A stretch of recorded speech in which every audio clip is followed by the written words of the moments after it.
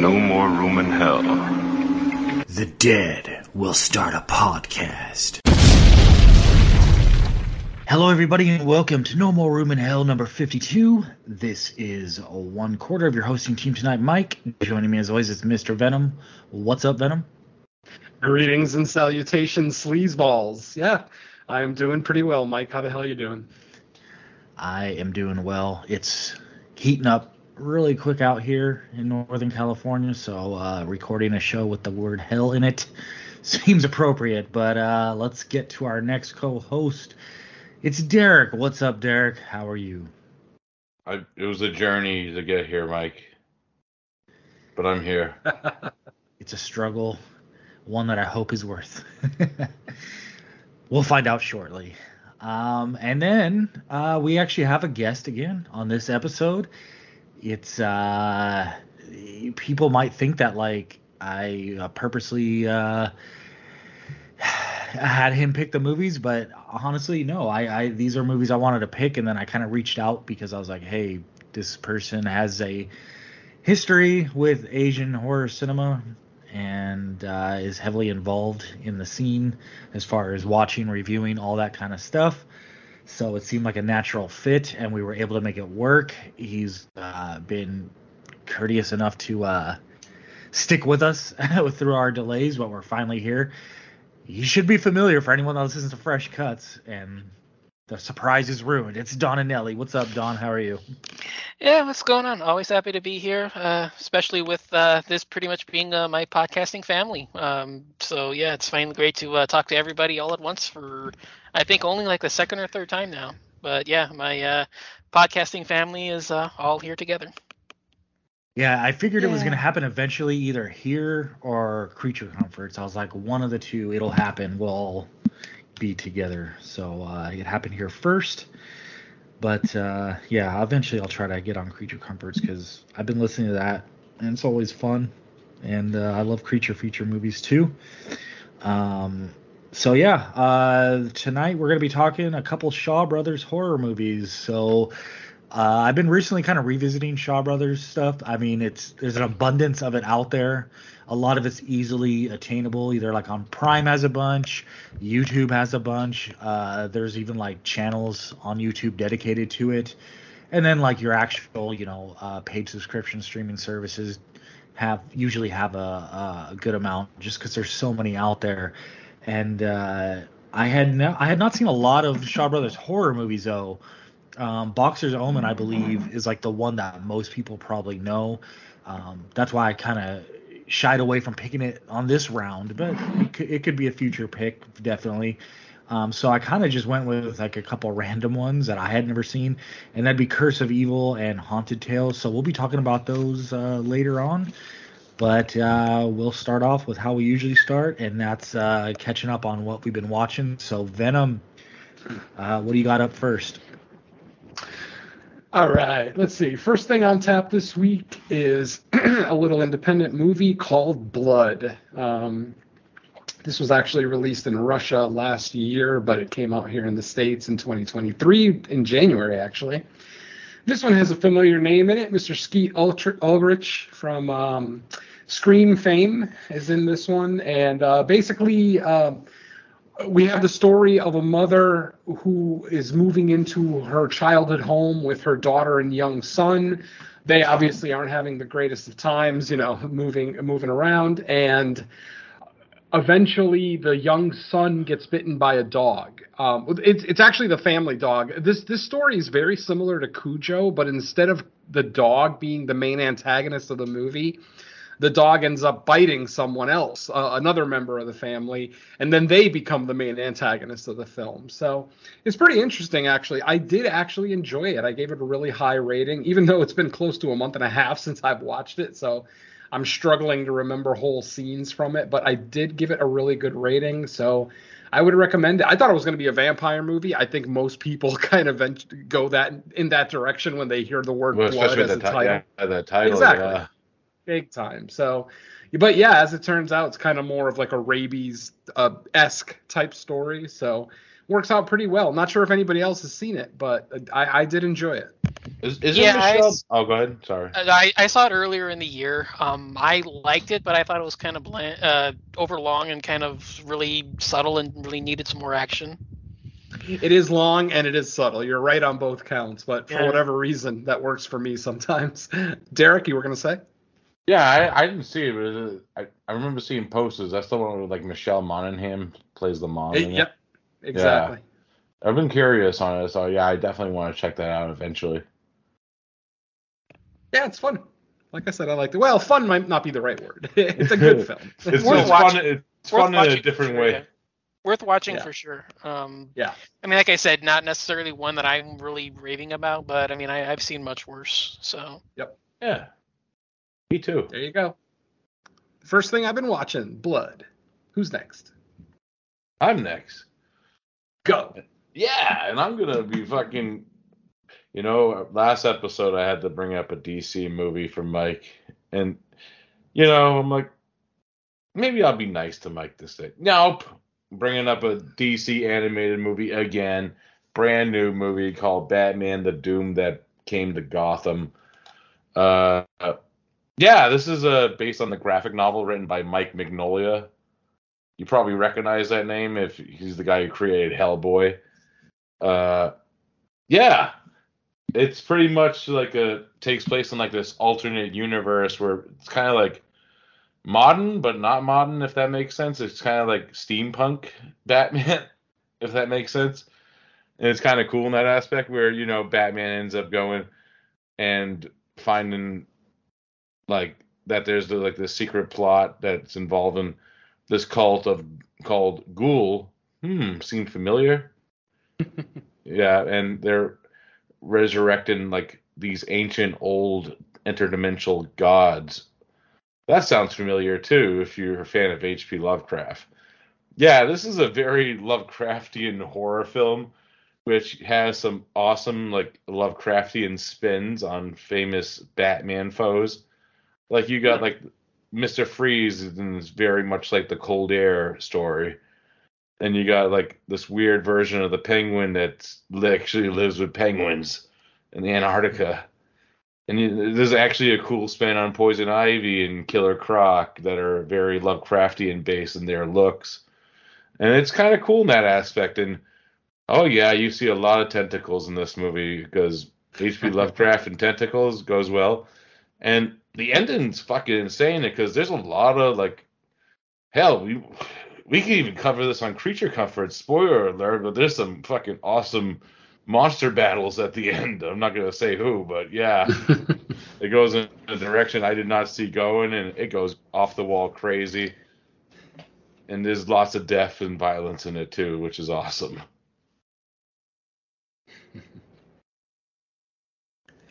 Sounds like fun. I got to check that out.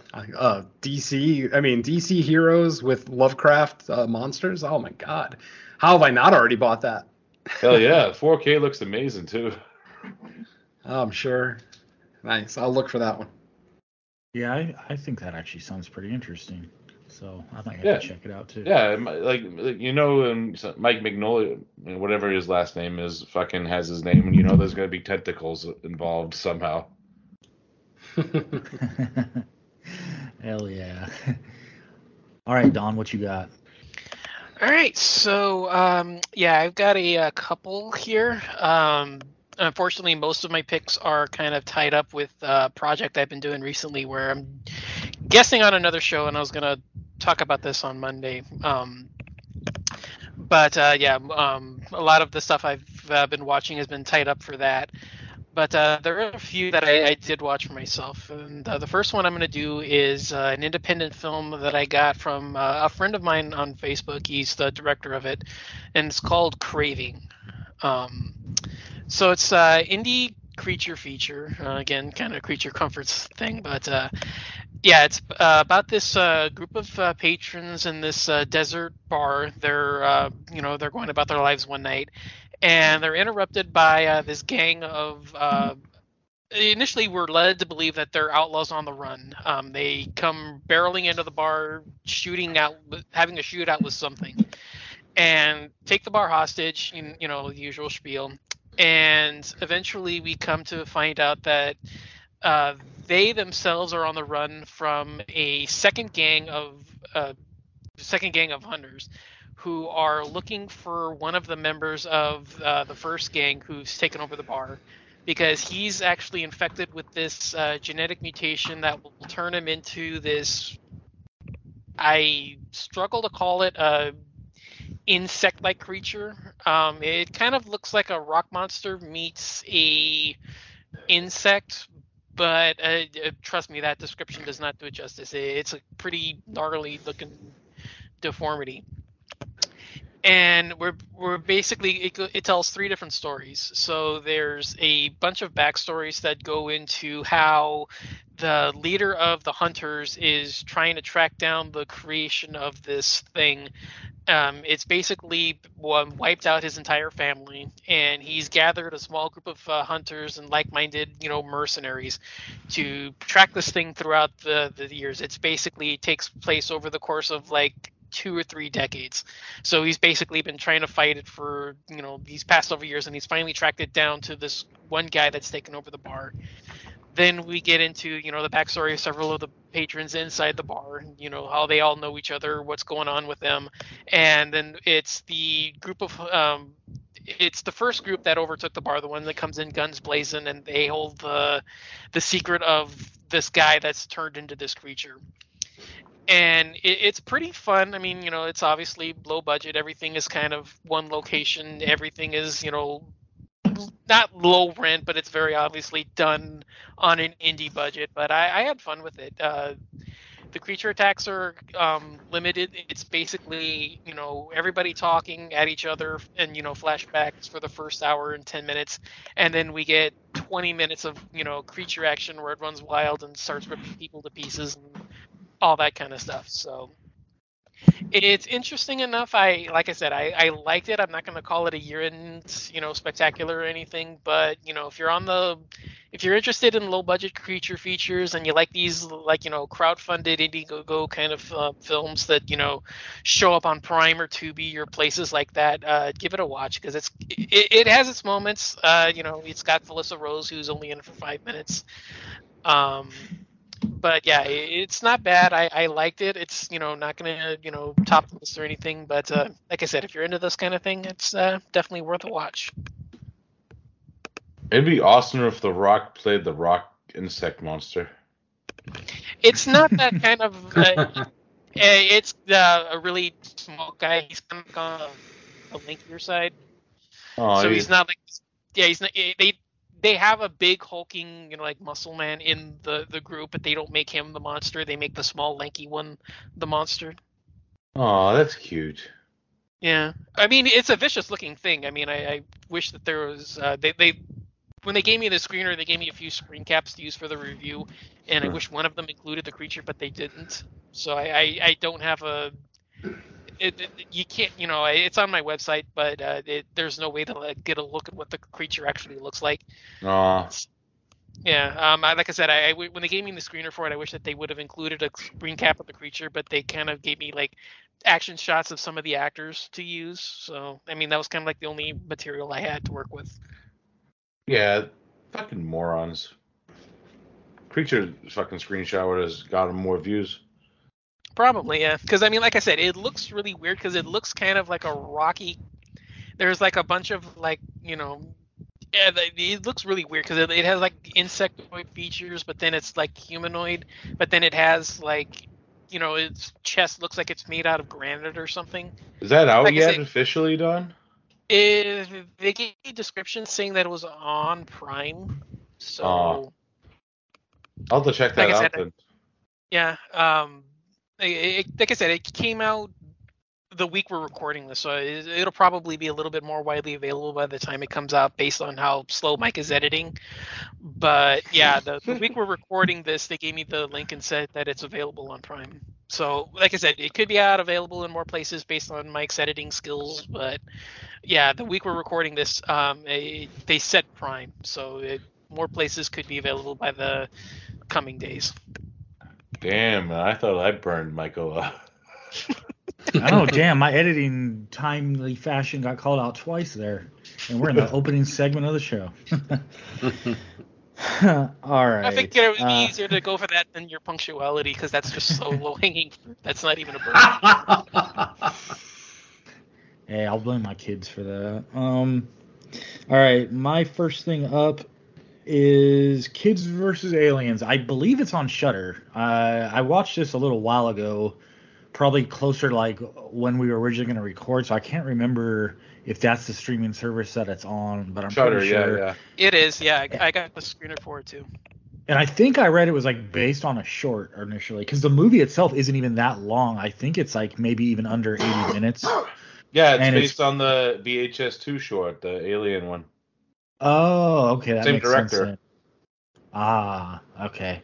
Yeah, it's pretty cool. Like, I mean, it gets right to it. There's not a lot of wasted time. A quick run time. I thought the alien design is pretty cool. I mean, I would say it's like, it's more fun than hardcore horror, but something you could watch with your family. Nothing too gory, but there is some good content in there. The kids are like little assholes for the most part. It's kind of like, I think it's mostly more like younger teens, and then there's an older sister who gets Venom in like. Who's gonna love this movie?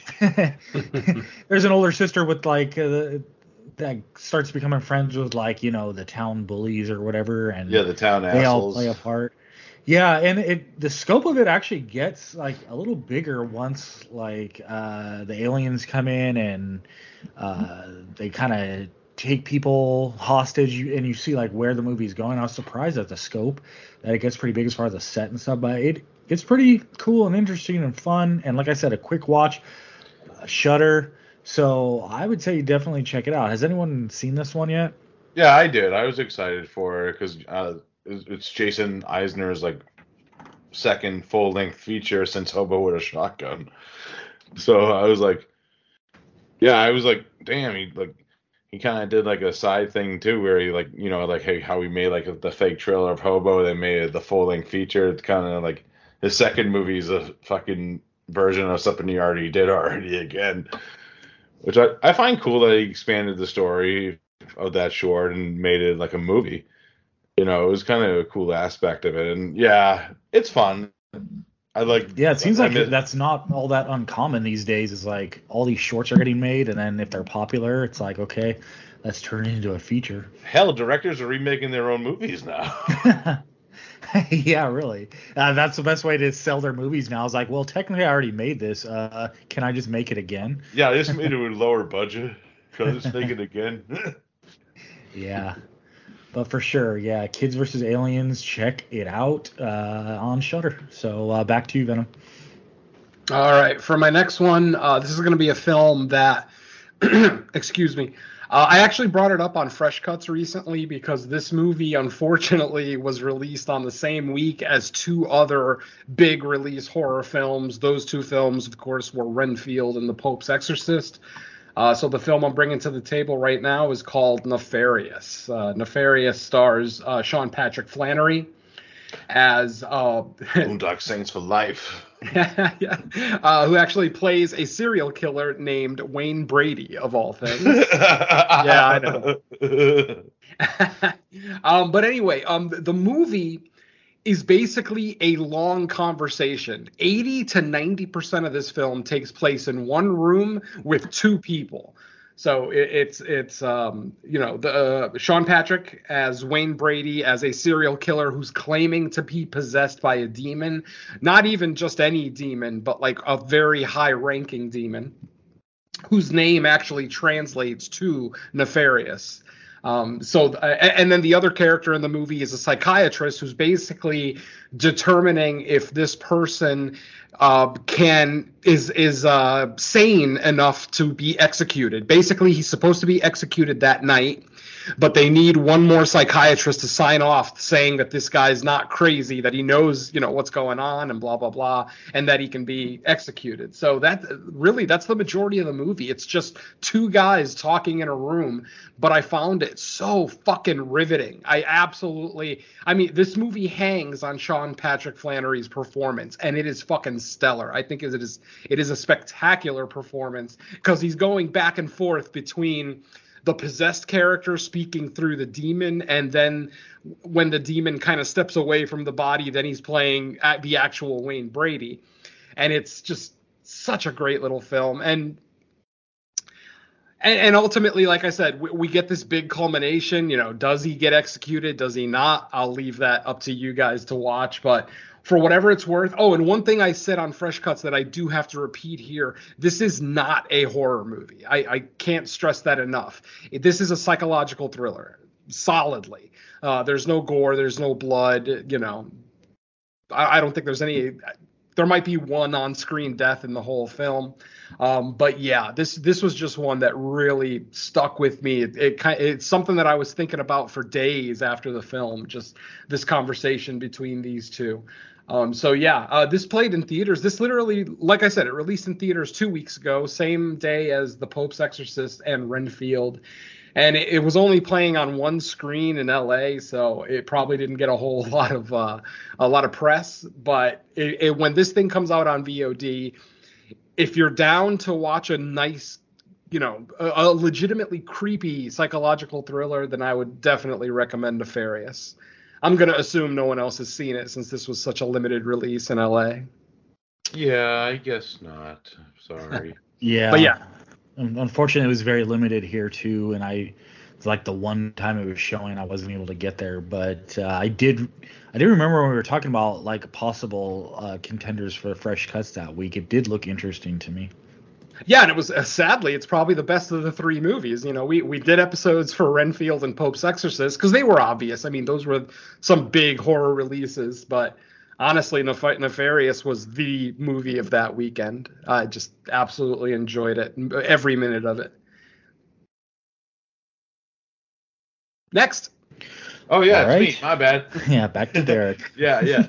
So, as you guys know from all our back talks, I was sick for a few weeks here, and, that's always fun. There's like The Exorcist on both sides. Let's just put it that way. But, so I went, I didn't really get to watch a lot.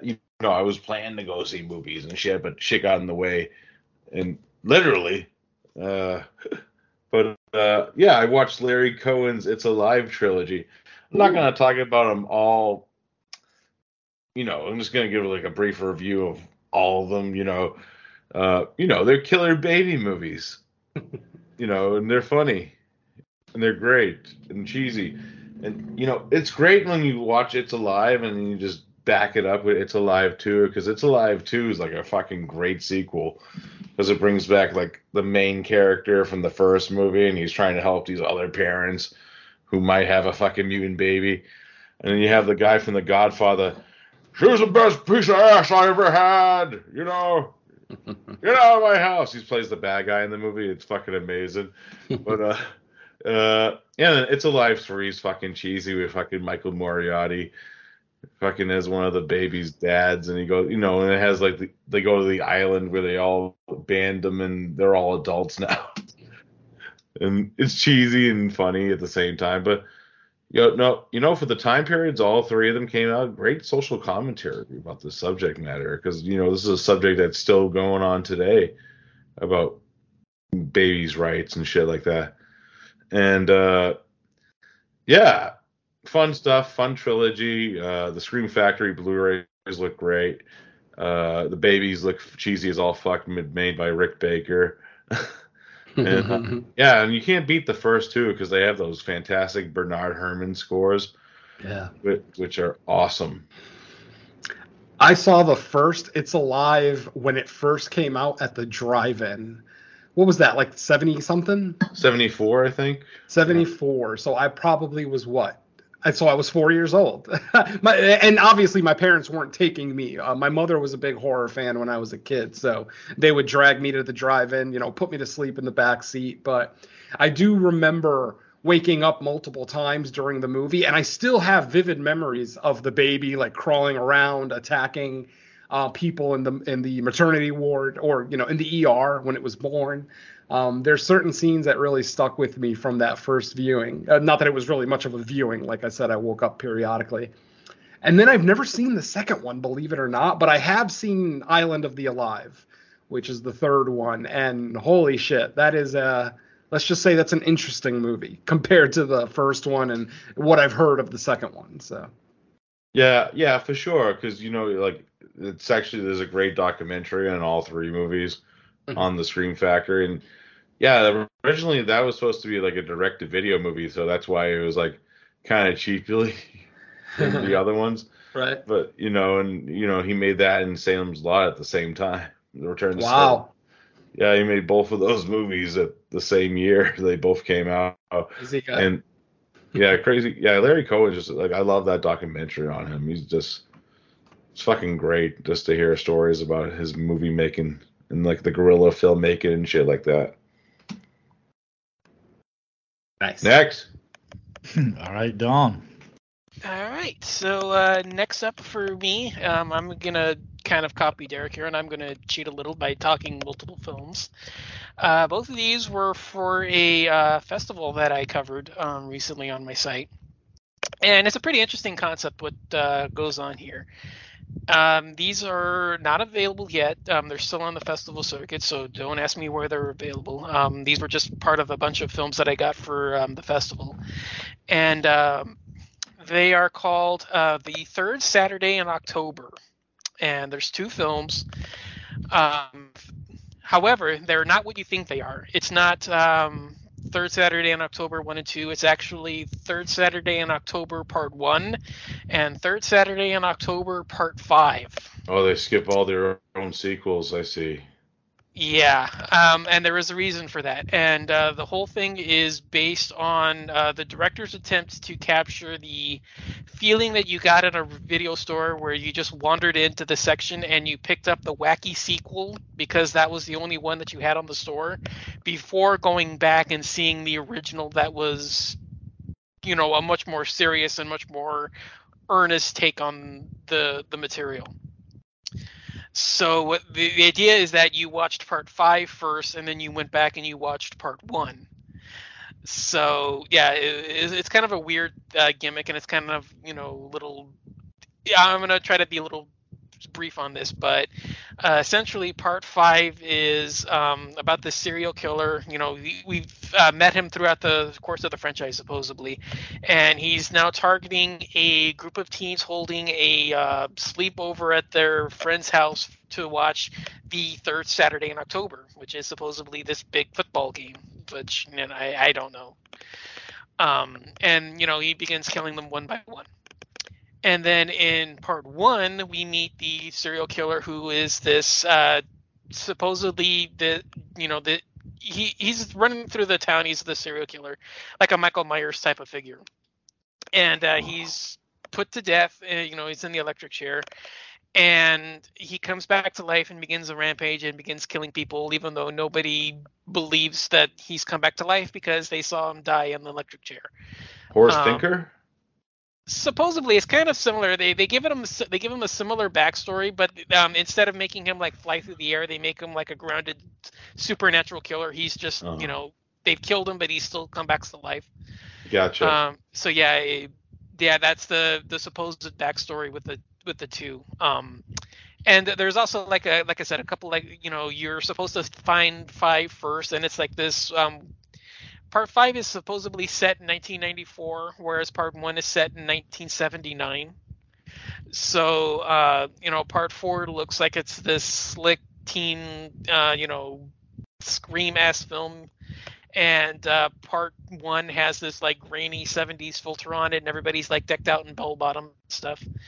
So, like I said, the whole concept is supposedly, like, replicating, like, the video store era where you would rent, like, the weird sequel in the franchise and you didn't know what the original one was until later on when you went back and you found that one there, because everybody left the wacky sequel for you to find. Like you think, like most franchises, like you see a sequel first instead of the first one, and then you go back and you see like the original one like a while later. That's kind of like how the concept behind them are. So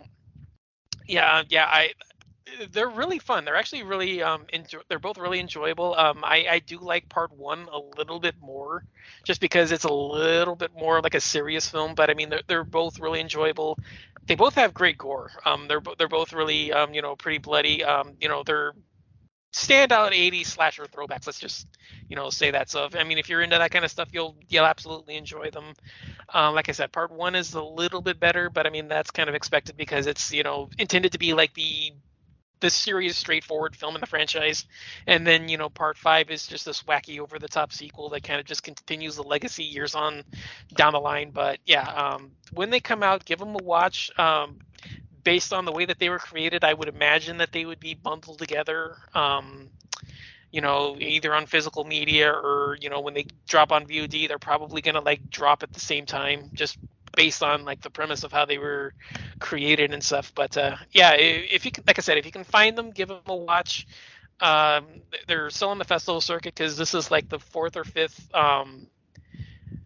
It's not like the first time I've had to watch them, but this is like the first time that they were at a festival that I've been able to cover that they were showing at. So yeah, they're probably going to be released either later in the year or maybe early next year. I don't know. I mean, I'm not friends with the filmmaker like Craving, but yeah, like I said, if you can find them, they're probably going to drop together. And like I said, the intention is to watch 5 first and then go back and see 1. But yeah, they're fun 80s throwbacks. So if you have a chance, go ahead and give them a shot. I must have been a pretentious film douche my entire life, because even as a kid, I would never ever rent a sequel if I didn't see the original. I don't know why. It's just one of those things that I just never ever did. Like if I went to the video store and all they had was Hellraiser 2 and I never saw the first one, there's no way I'm renting it. So I guess I'm the exception to the rule. Yeah. Like I said, I mean that was the idea behind it. I mean I've done that myself. I mean I think the only franchise I can think of where I saw the original first is Texas Chainsaw. Oh yeah, it's common. I've heard lots of people telling stories about seeing sequels first. Blah, blah. I think Mike even told us a story about seeing Evil Dead 2 before he saw Evil Dead, if I remember correctly. So it's a common thing in the community. I understand that. Just I've never been into it ever. Like I literally remember being 10 years old and saying, nope, I don't want to see that till I see the first one.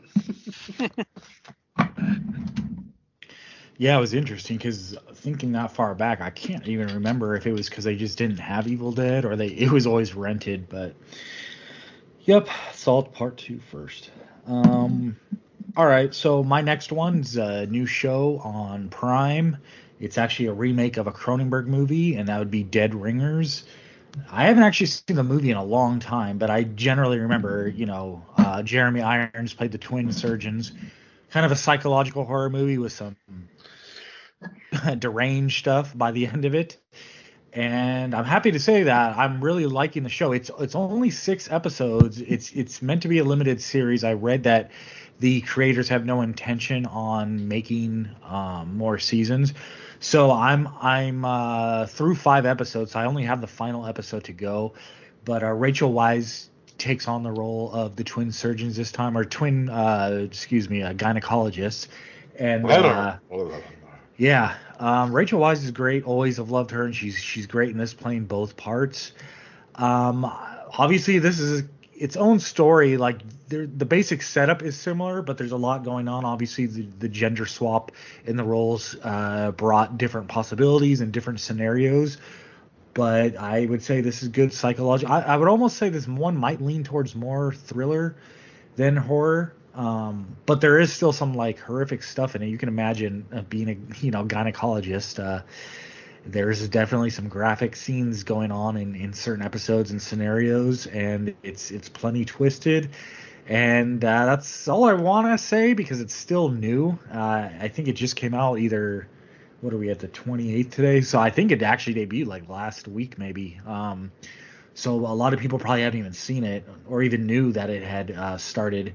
But I highly recommend it. If you're a fan at all of the movie, I would say give this a shot. This is one of those rare occasions where it's kind of doing its own thing, keeps the spirit of the movie. But I think people will be happy with where it goes. So Dead Ringers on Prime, check it out. Yay! All right, final roundup. Venom, what do you got? All right, my last one for the week.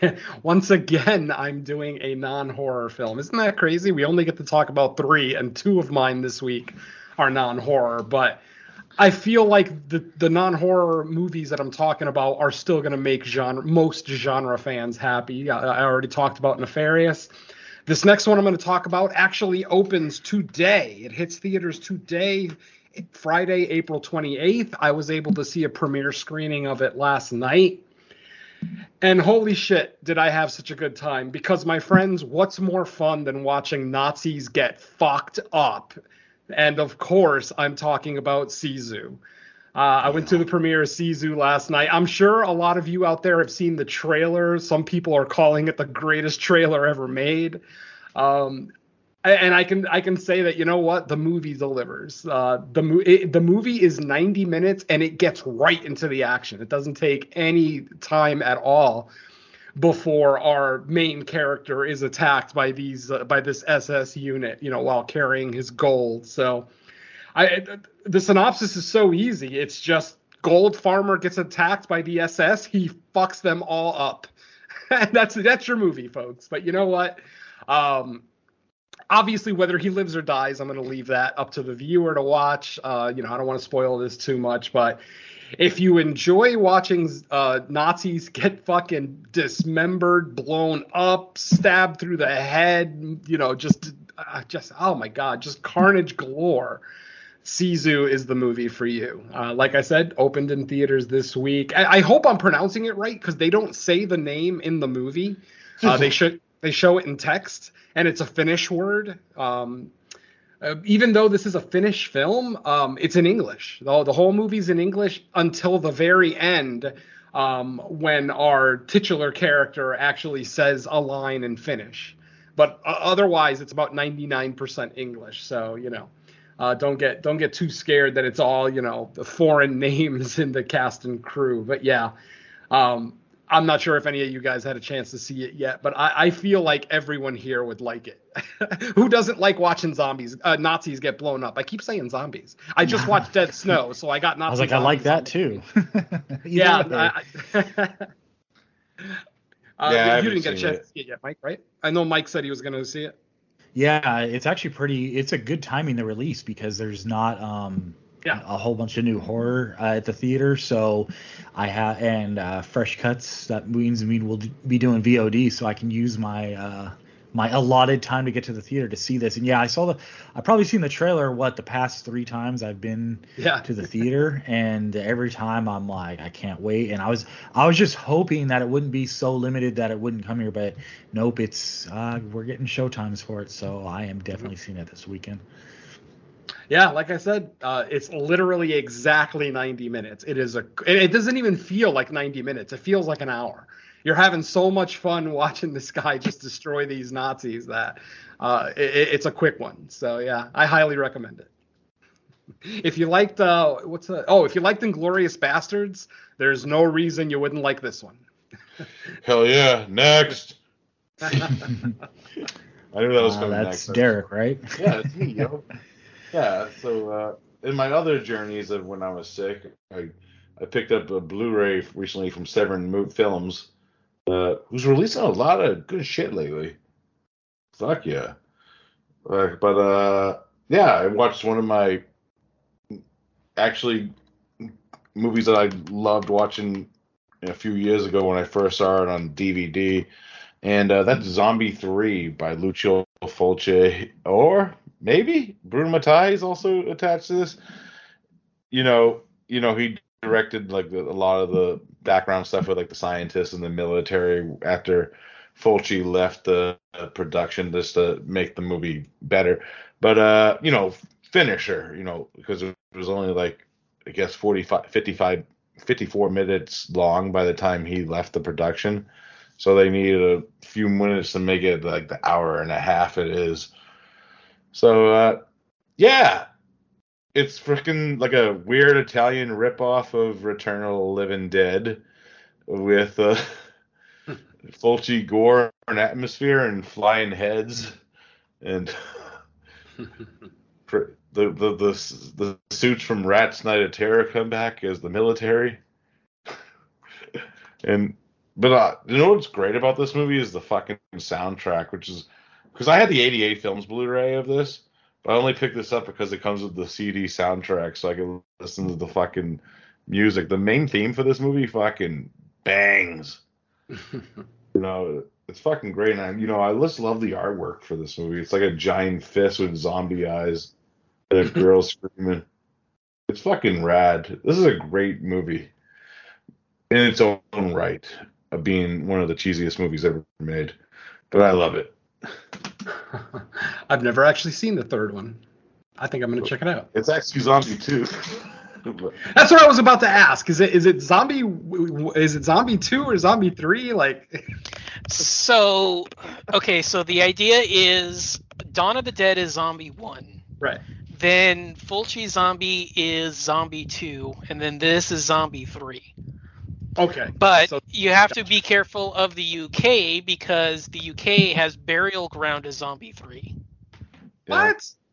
Terrible. Yeah, the UK. Yeah, in the UK they shoehorn Burial Ground in as the third one, even though the UK doesn't acknowledge Dawn of the Dead being Zombie 1. They because they have Zombie they do Zombie 2 as Zombie Flesh Eaters. Yeah. Then I think it's Zombie Flesh Eaters 2 for Zombie 3. Yeah, that because Zombie 3 is Zombie Flesh Eaters 2, and then Burial Ground is Zombie Flesh Eaters 3. Then you got Zombie 4 After Death. Right, Zombie 4 is Zombie 4, and then 5 is Killing Birds. Yeah. Right, Killing Birds. Yeah, I think that. Yeah, 4 and 5 are still the same. Yeah, 4 and 5 are still the same. So they kind of switched they switched the first 3 out. But yeah, the 4 and 5 are still the same. And then I think a few other territories do Black Demons as Zombie 6. Yeah. Yeah, I don't think it's the UK, but I think there's a few other territories that do Black Demons as Zombie 6, and then there's a few others that do Cemetery Man as Zombie 6. What? No! Wow. Yeah. Yeah, and then Cemetery Man is Zombie 6 and is a few territories. And then Andre Schnoz fucking saw this he jokingly because there's so many fucking different zombies 1s 2. He's like, I'm just gonna make Zombie 90. Yeah. Is this all because of rights issues or just advertising? Right. Like they think if they give it that alternate title or what? No, the countries used a different title for the first movie when because Dawn of the Dead was released as Zombie. I mean, I know why Zombie 2 is Zombie 2. I'm just saying now that we're up to 4, 5, 6, what the hell's going on? They only named it Zombie 2 because Dawn of the Dead was called Zombie. Yeah, exactly. Yeah. That one I've always known. It's it's the fact that they're still doing it is where I'm like, okay, is it still connective tissue or is it just they're still trying to ride the coattails? Oh, it's not even talking about the La Casa movies. Yeah, because that's Evil Dead actually. Yeah, Evil Dead, Ghost House, fucking Witcher. Yeah, because it's Evil Dead 1 and 2, and then 3 is Ghost House, 4 is Witchery. I think House is one of them too. No. Maybe. It would be. It seems like it should be. House is its I don't know.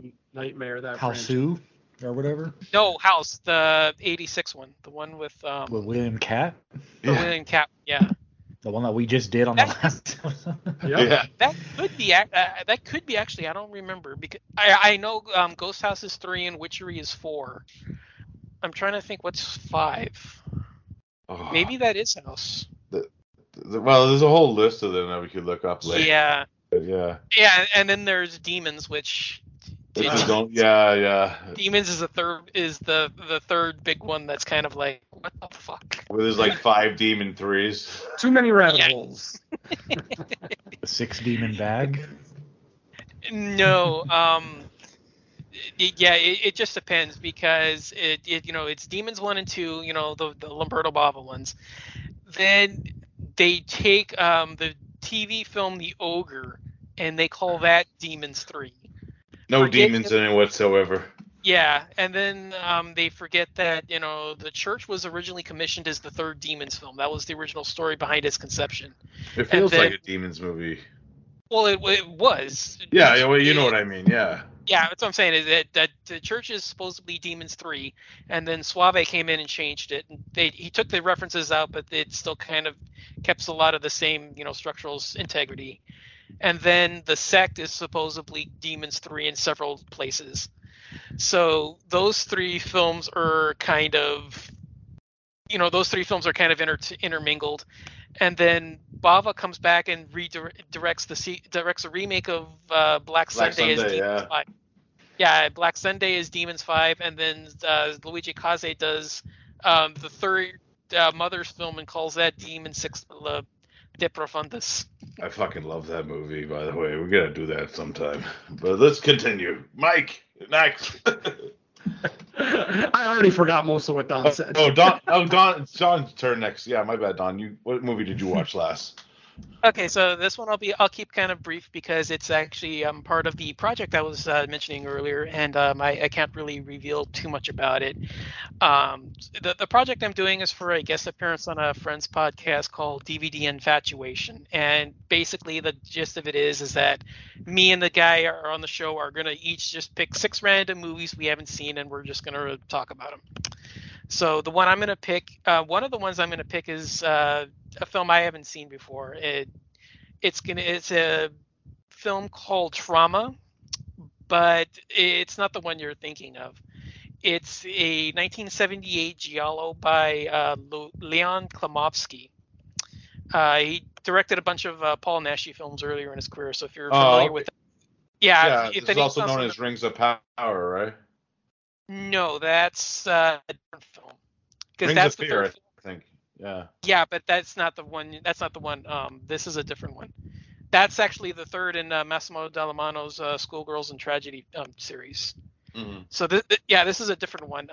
Like I said, I'm not going to go long on this one, but basically a writer goes to this remote cottage out in the wilderness to get inspiration for his new book, starts a romance with the woman that runs the place, and then a series of murders start striking the various guests. So not very original, kind of feels like a slasher, but it's giallo kind of 101, hits the trademarks, and sleaze, nudity, graphic killings, cheesy gore, a fun little mystery for what it is, but it's kind of obvious to tell what's going on. But it's still really enjoyable. I'm gonna keep my thoughts on this one for now until the show, but that's gonna be one of 6 films I'm gonna talk about on that particular podcast. So yeah, I want to keep this one a little close to the vest just because it's some of the stuff that I've been watching for the show. So nice.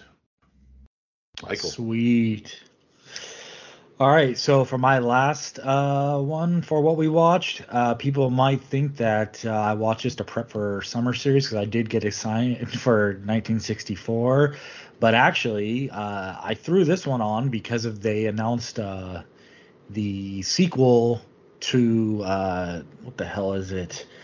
I Am Legend, and I was like, I've heard there's better versions of the book out there, and I haven't seen them. So let me throw on the Vincent Price Last Man on Earth, and it just happened to be 64, so it was like incidental prep, and I really liked it. I haven't seen a ton of movies where Vincent Price kind of plays more of a straight character. Like obviously he's Vincent Price, so he's still going to the voice is there, the presence is there, but he's not playing like an overly quirky character.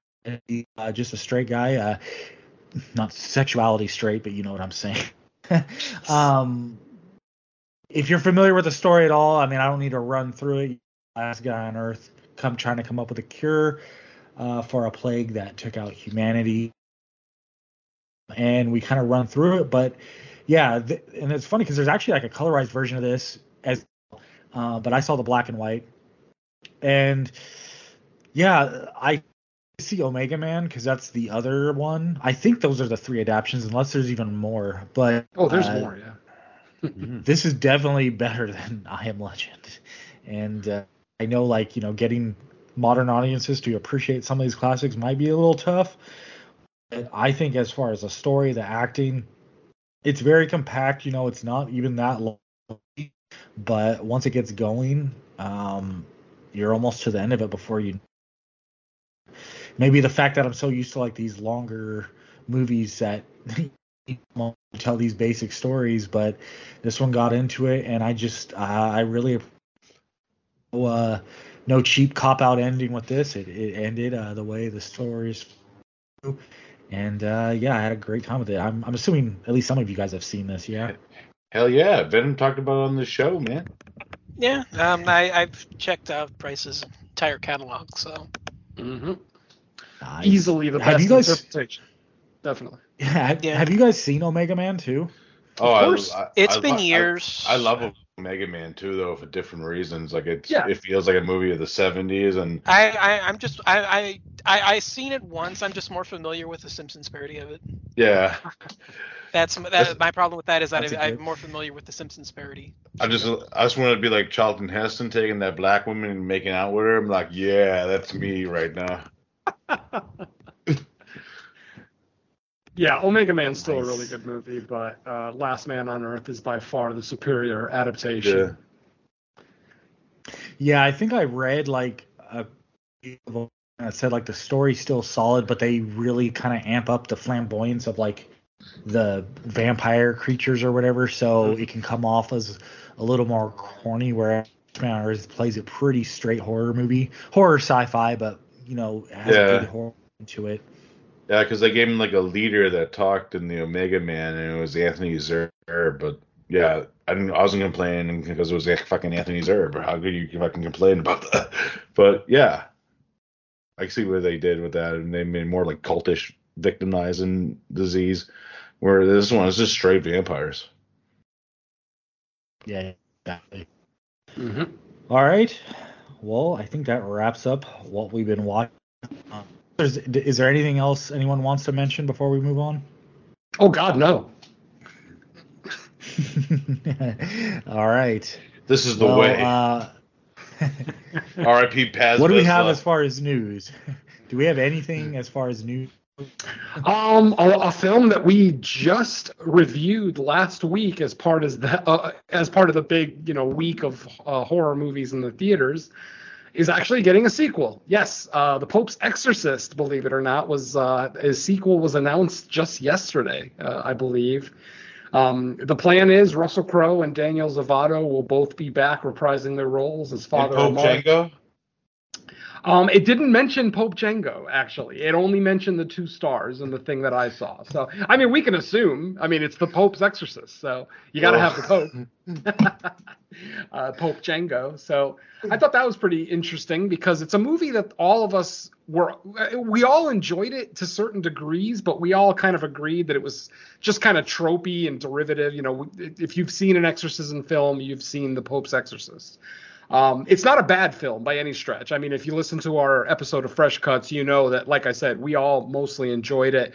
The ending gets a little, I have issues with the ending, but, the story in and of itself is fine, but it's all about Russell Crowe. Russell Crowe's performance is awesome. So for whatever it's worth, I will sit through a second of these movies. Russell Crowe's if he does that accent. Yeah. Oh, if he does that crazy Italian accent, I'm in all day. You did that in Thor too. It was fucking amazing. So I thought that was kind of cool. And then this is kind of genre news. It's kind of involving the MCU, but if fans of the show True Detective, which I am a huge fan of all 3 seasons of True Detective, obviously varying degrees of quality between the 3, but I still enjoyed all of them. Season 4 coming soon. Season 4 coming soon, but the creator of the show, Nick Pizzolatto, is actually been slated to write the Blade movie for the MCU. And, Blade is a vampire, so I figured it's horror adjacent enough to bring up here. But yeah, Blade will be played by Mahershala Ali, who also was in True Detective Season 3, a beautiful comeback for that series. Season 3 was spectacular. Not that Season 2 was bad, but Season 2 was probably the weakest of the 3. And it's not Vince Vaughn's fault at all before anybody starts blaming him. But Yeah. I just thought it was pretty cool that we're going to get a True Detective reunion in the new Blade movie. A couple of weeks ago, we got the news that Mia Goth is also slated to be in that movie. So that kind of brought me down a little bit. But I know you horror, some of you horror fans out there absolutely love Mia.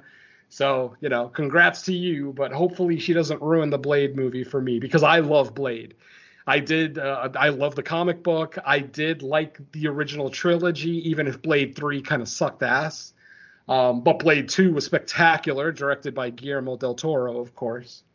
That's kind of exciting news to see people that are responsible for a great show like True Detective will now be heading up the production of Blade. So fingers crossed that we get a good MCU horror film finally. Blade 3 had Triple H, though. That was fucking awesome. No, it wasn't. Yeah. Oh, God. And Ryan Reynolds is like the fourth comic book hero that he's fucking playing. Ryan Reynolds has got to stop playing comic book heroes, all right? That's it. You're Deadpool. Besides Deadpool, yeah. Yes, you're Deadpool. That's it. For fuck's sake. How can one man play so many goddamn different superheroes? It's so upsetting. And he was Free Guy. And Free Guy, which I actually love that film for whatever it's worth, but that, for different reasons, not necessarily for Mr. Reynolds. But anyway, that's all the news I had, Mike. Just those two items. Hell yeah. Yeah, I don't know if you guys are familiar with that game, Vampire Survivors. Sounds like they're trying to develop it into a TV series, which is, I wonder if like the success of Castlevania kind of helped that too. Although this doesn't say that it's being developed for Netflix specifically, but I would assume it's going to be a similar game. Vampire Survivors is kind of like the over-the-top arcade TV style movie, just with settings where you're taking on tons of enemies while you're powering up and getting different weapons and all that kind of stuff. Yeah, so I think that's about all I had. Unless you want to talk more Blumhouse Exorcist remake, which I don't think you do. So. Fuck that movie to hell. Just I have to watch it. The law of horror says that I have to watch it. I'm not looking forward to it, especially because it's got douchebag Gordon Green. Gordon Green. God, he ruined Halloween. Now he's trying to ruin my fucking favorite movie ever. So, goddamn. Yeah, and he never gave us a sequel to Your Highness. God damn you. His only good movie. It was the fucking little Yoda that raped him. Fuck yeah, the stoner Yoda. Hell yeah. But yeah, that's it from me, Mike, for news. Yeah, the only thing I wanted to bring up is I found it curious that Waxwork teased early. Waxwork is a record company for the listeners. I didn't want to. Waxwork Records did a post on their Facebook page that said Rob Zombie presents, and they're like, "What the fuck is this bullshit? More repackaging of the fucking Devil's Reject soundtrack?" No, it's actually kind of cool news because it's pretty much it's a new line that they're doing where Rob Zombie is actually curating the movie soundtracks that are going to be released through Waxwork Records. And the first one is White Zombie, the Bela Lugosi movie, its soundtrack, which I found really cool. I like Waxwork because they do they put up some crazy shit, and they put out the Shockwave soundtrack, which I listen to all the time, smoking weed to. It's fucking great. But yeah, and it's just I'm just curious what record 2 would be. Because I know Rob Zombie likes a lot of those old horror movies, so this is something that he did that's good. Yeah, I'll put it out there. If that's going to get us to the news, I don't really have a question for this episode, except are you guys ready to talk some Shaw Brothers movies? Oh, yeah. I can't wait to talk about the first one. Because I got questions, man. I got major questions. All right. Well, then we'll take a short break and come back to talk 2 Shaw Brothers horror movies. Yum, yum. It's time for a tasty and refreshing snack.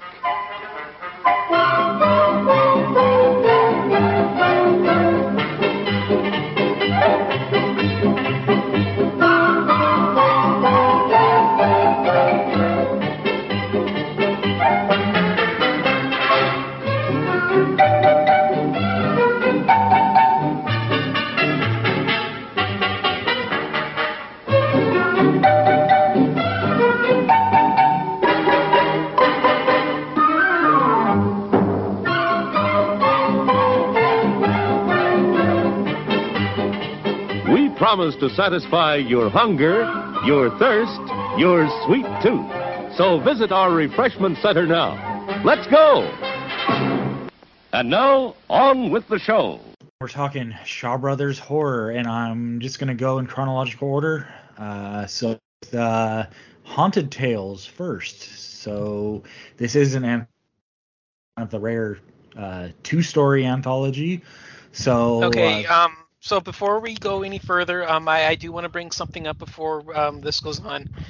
So this is not actually intended to be a traditional anthology the way people expect, like a Creepshow or Black Sabbath or Creepshow, like that kind of stuff. So what happened here is this is two unfinished and basically shelved projects from two separate directors. So the first film, if memory serves, and I don't know why I don't have why my notes are open, but the first was started in 1975, and it was basically like 70% completed before it was stopped and shelved. And then several years later, it was picked back up, and there was an attempt at trying to finish the project, but even that fell through. And what we get here in the first tale is the amalgamation of those two attempts, basically. That's the first tale. And then the second one was a project that was started, but it had its funding halved during the production phase itself. And the decision was made because of the budget was slashed in half to essentially make it a short anyway. And that was basically the result, is that it was rewritten basically on the fly and turned into a fully functioning short, basically because the budget was cut. So the film is basically, as Derek's actually told us many times in chat, though we're gonna say it for the first time on air, it's a collection of unfinished and finished and shelved projects that were in their vaults and were released as a means of recouping their funds.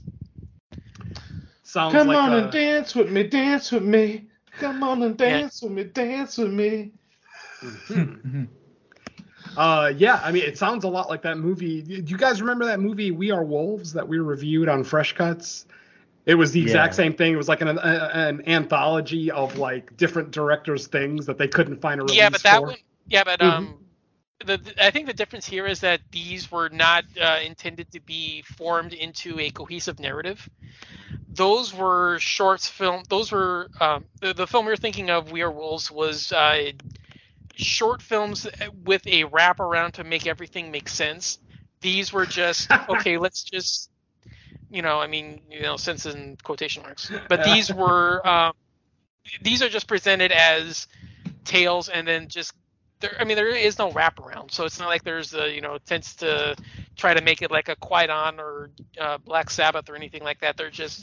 We're just going to release these two films on one bill, and we'll recoup the money that we spent trying to film them. Mm-hmm. So it falls more in line with the Terror Train method of doing an anthology rather than like what we were saying earlier, like a Creepshow or a Black Sabbath or something where the film was intended from the very beginning to be an anthology. It's just these were unreleased and unfinished projects that were cobbled together and distributed just as a means of recouping their budget back. Yep, got it. Yeah, jarring and janky. I mean, we'll talk about that later for sure. But yeah, that's kind of the reason why, is that they were actually separately produced, and they were actually brought up in several different time periods, but they were put together and released as one project just as a means of getting the budget back, just because they were languishing in their vaults, and why not, I guess was their mentality. Yeah, makes sense. I guess since there's only stories to work with, we can go with the first one. Is a crash leaves a man dead and his wife badly injured. he returns as a ghost to try to take her with him. Sounds Didn't familiar. they just reveal that's the worst fucking synopsis ever? They just told us the whole fucking story. God, IMDb, do fucking better with your synopses. Really. I mean, do fucking better. Jesus. Thank God I didn't read that. I would be so fucking pissed off if I read that first and then watched because the whole thing would have been ruined. Ah, God damn it. Get off my lawn. You should just put that whenever fucking Venom just randomly rants about something. Hey, I don't care. Fuck it. Get off my horror lawn. I'm okay with that. Yeah, get that sound bit in there, Mike. Clint Eastwood, get off my lawn. Oh. Yeah, this movie. Anyway. Yeah. Rant Other over. than the spoiler synopsis, what did you think of the thing? I actually had a really good time with this. I actually enjoyed the first movie we're going to talk about today more than the second one. I found both stories kind of charming in their own way. The first one I've pretty much called the Asian Carnival of Souls. It just felt had kind of the same formula, the same kind of reveal, everything else. And I love Carnival of Souls, so I'm okay with that. It's definitely not bad mouthing it. And then, the second story just has one of the greatest guilty pleasure kills ever. I fucking loved it. It's a quickie, but yeah, if we're talking only about the first story right now, I really liked it. I liked the mystery of it. Like I said, since I didn't read the synopsis like an idiot, I was actually able to, because obviously this was a first time watch for me, for both of these films. And I actually had a really good time with this one. Both stories I really enjoyed. What about you, Derek? It was a journey with this movie with me. But, at the end of the day, I didn't hate it. I'm just going to say that. But, it was just the way that the presentation of it was fucking killing me, because it was in this little tiny rectangle on my screen. And it was terrible. Yep. In that aspect where you're trying to read. Well, I was glad the subtitles were underneath. So I'm like, is this how it's played in fucking theaters? Because I would fucking leave if it was. But the presentation of it kind of hurt the viewing of it for me in that sense, where I'm like, trying to look for shit. But I did like the first story a lot. It has some cool imagery in it and shit, like when the lady's just going down out of the house, and she goes into another house, and then everyone just turns into mannequins. And then when she leaves again, they all start moving again. I'm like, what the fuck? Because I watched this movie Stone today, and I'm like, yeah, this is the way to watch this movie. I found it finally. It has some cool color imagery, kind of Argento-y and Bavary in that sense, where it's all colorful, especially during that climax of it, where we'll find out the big reveal. Yeah, Carnival of Souls, anyone? But I enjoyed that story for what it was. During my other part of the journey, it's because I fell asleep near the end of the first story. Because I didn't realize it was an anthology until today. And I'm like, what the fuck? Am I watching another movie? What the fuck? I can see how that might happen if you didn't realize. Yeah. But, after I did, the full rewatch today, because I watched it fucking just chilled and watched it, I was like, okay, this movie I'm okay with.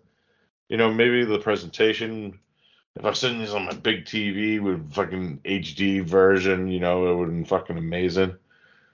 But anyways, I gave it what it was. I dug it. And then after I found out the backstory of it, after I looked it up, finally, too, and I was like, oh, okay, that makes sense. I was the same as you, Derek. I got about, 5 to 6 minutes into the YouTube link that was shared around the chat, and I just couldn't take it anymore. I ended up renting it on Prime, I spent the $3.99, but I got a nice DVD quality cut, so that was pretty cool. Oh, hey, next time I should do that. We did that for Repulsion, I think, too.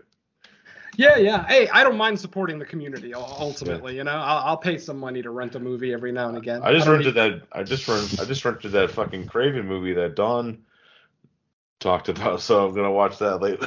Nice.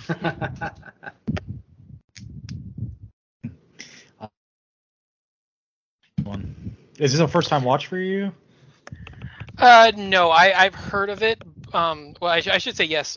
This was the first time watch, although I had heard of it. I knew it was an anthology going in. I didn't know the backstory behind it, but I did know that it was an anthology, and I really like the first one. I actually kind of prefer the second one, to be honest. It's just a little personal preference thing, but yeah, I do like the first one. The imagery is fantastic. I like the mystery, the psychological buildup that builds with her growing mistrust over the neighbors, and the weird activity they do and the weird sight she sees, and like the haunted house kind of everything. I do think the twist is kind of obvious once you start seeing the Carnival of Souls references that they start dropping. It kind of makes what goes on a little obvious, and it's not as grand a reveal as it thinks it is, especially because, like you said, the Carnival of Souls influence on this one is just pretty outright obvious in some places. But yeah, if you're okay with that, there's some fun to be had here. I would have been interested how they would have stretched it out to a feature length without making it seem like they were just doing a Chinese version of Carnival of Souls to begin with.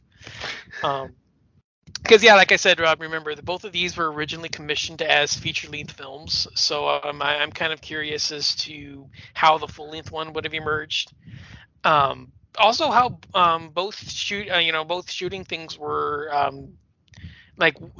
which film shoot was responsible for which part of the film, because they don't really feel like completely jarring discrepancies, because they don't have the same director for each segment. If I remember right, I think the original segment was done by Ewan, and the second one was done by Mengo Wa. Oh. So yeah, Ewan Kwar is basically best known as Mr. Koo from Jackie Chan's Police Story, because he's also an actor. So yeah, Ewan Kwar is the guy that played Mr. Koo in Jackie Chan's Police Story, and Mengo Wa is the guy that did oh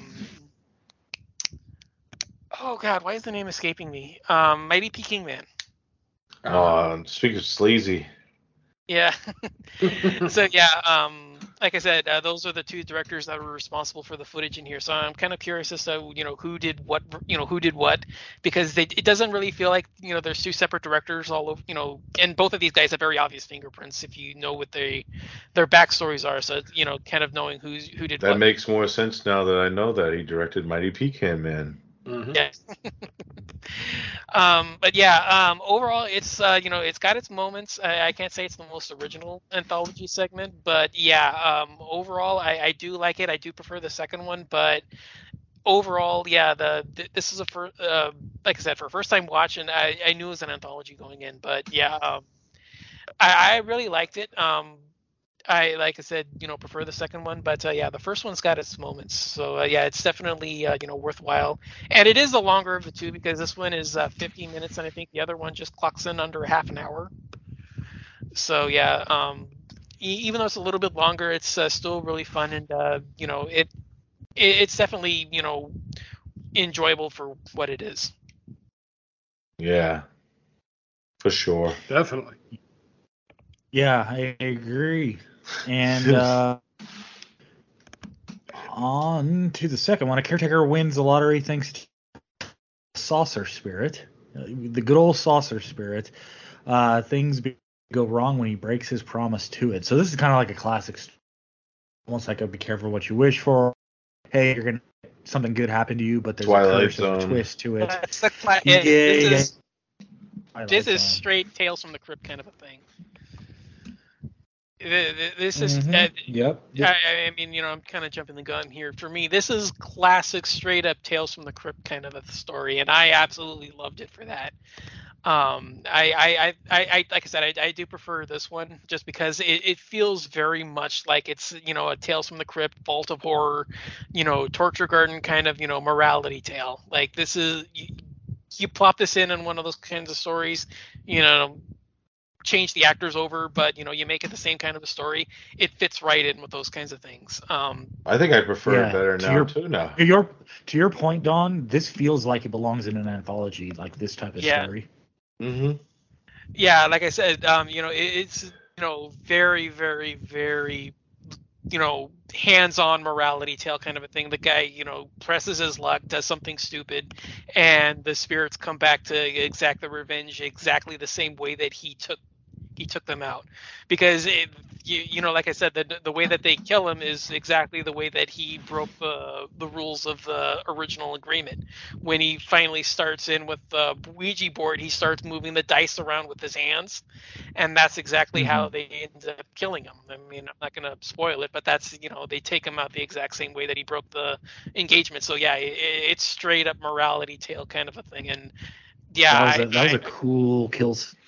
Yeah, the kill thing itself is kind of cheesy, but it works for what it is.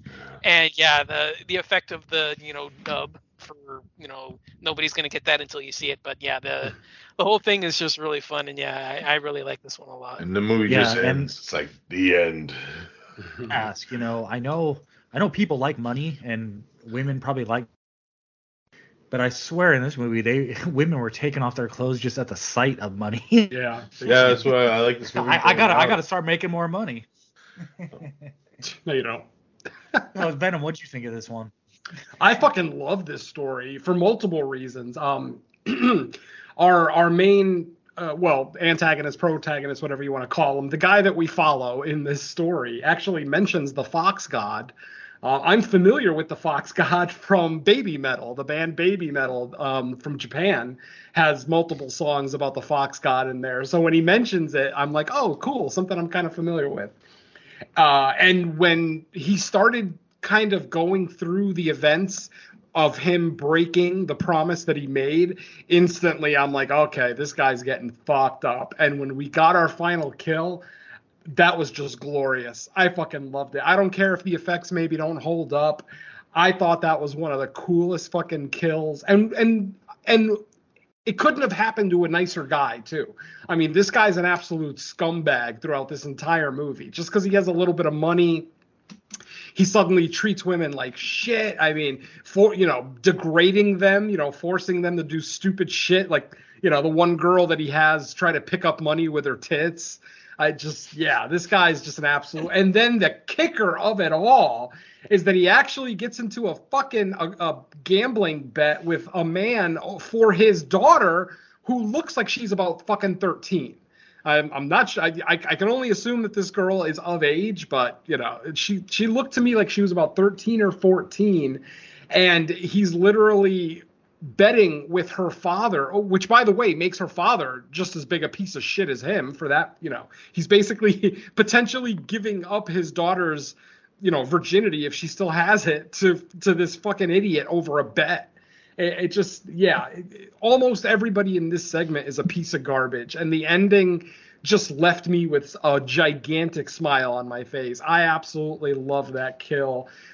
Especially because of the way that he was using the spirit board incorrectly and then breaking his promise.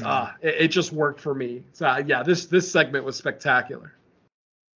Yeah, and it was like, it wasn't enough for him that women were just happy that he had to treat them like shit too. And I was just like, God damn, like I knew, you figure just because of the nature of us being like a horror anthology story that he's gonna get his comeuppance and board and ready, and when it happens it's just like you're kind of basking in it, like, hell yeah, like that's exactly what you deserve, asshole.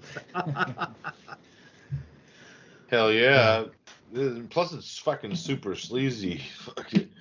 That whole elevator scene, I'm like, what the fuck? This whole segment is sleazy as shit, especially because when you watch the first segment, and I understand they weren't meant to be in the same movie, blah blah blah, but it's such a jarring tonal shift to go from this very quiet, subdued family story with the first segment, and then just an absolute sleazeball who's mistreating women of all ages.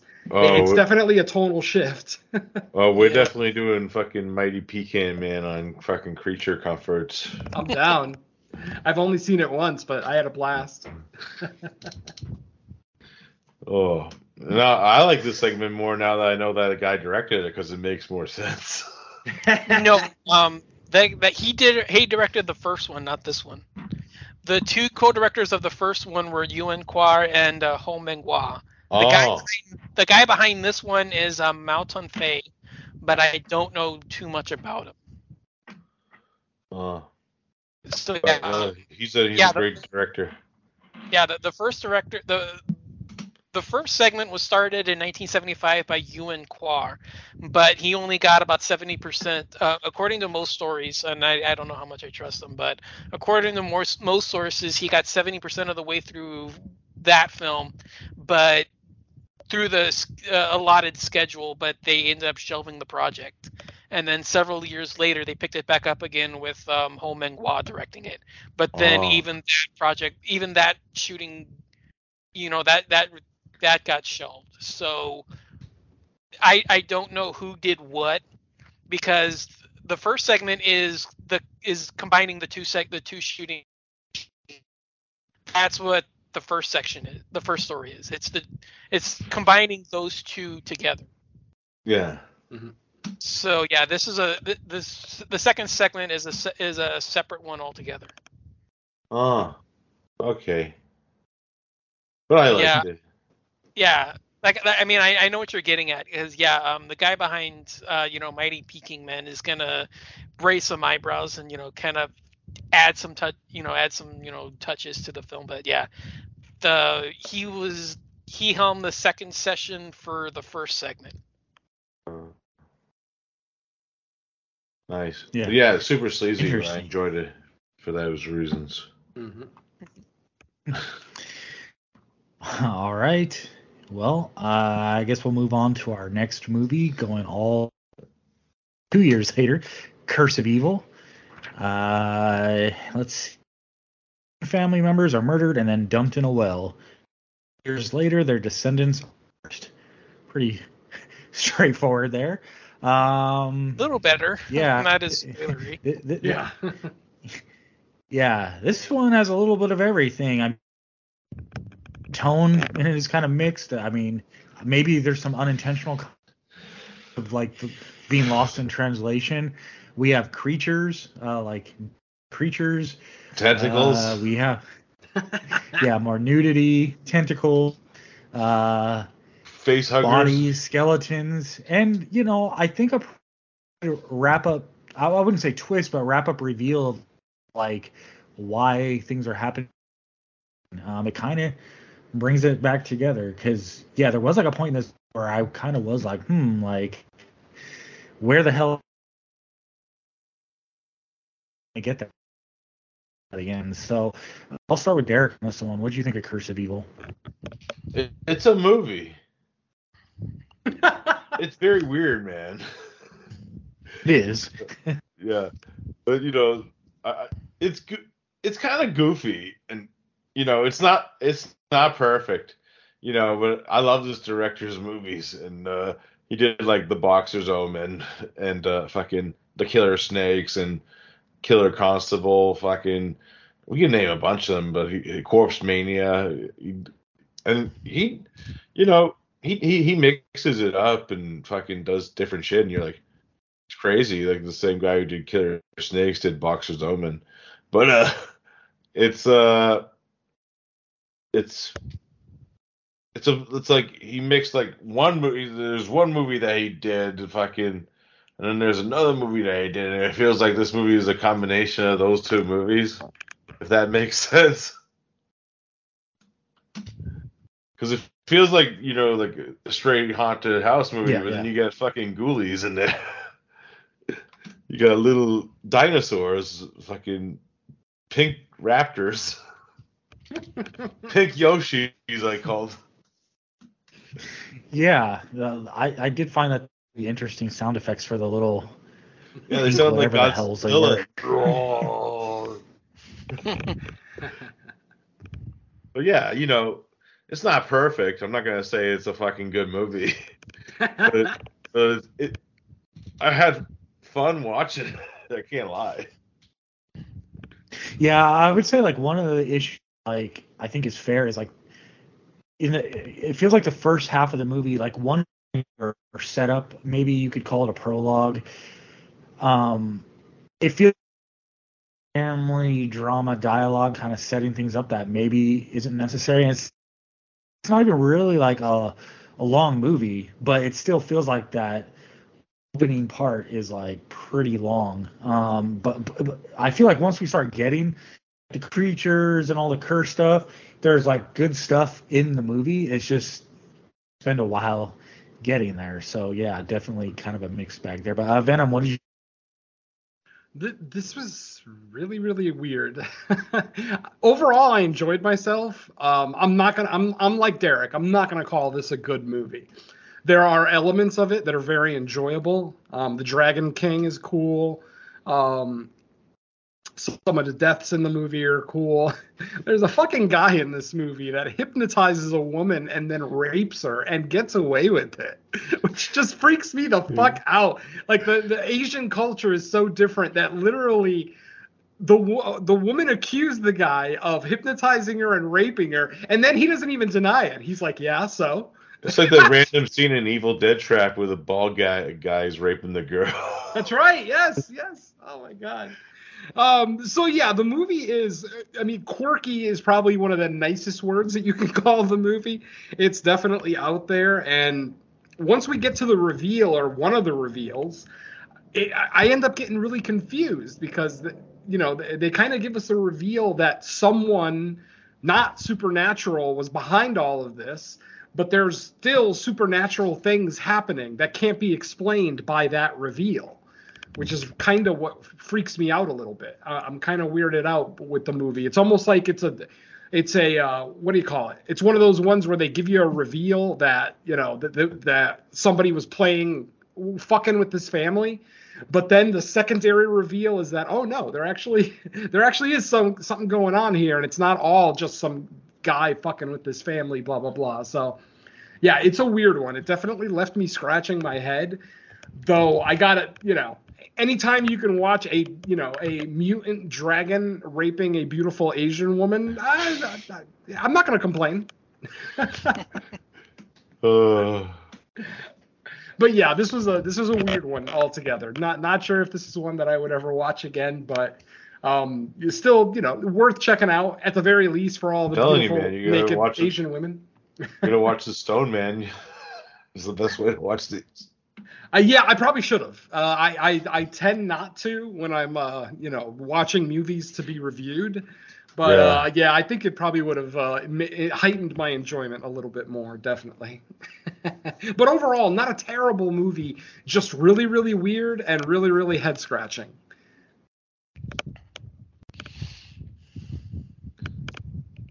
Yeah, it's like these two movies that we talked. I feel like these were attempts to make hey, let's make Hausu.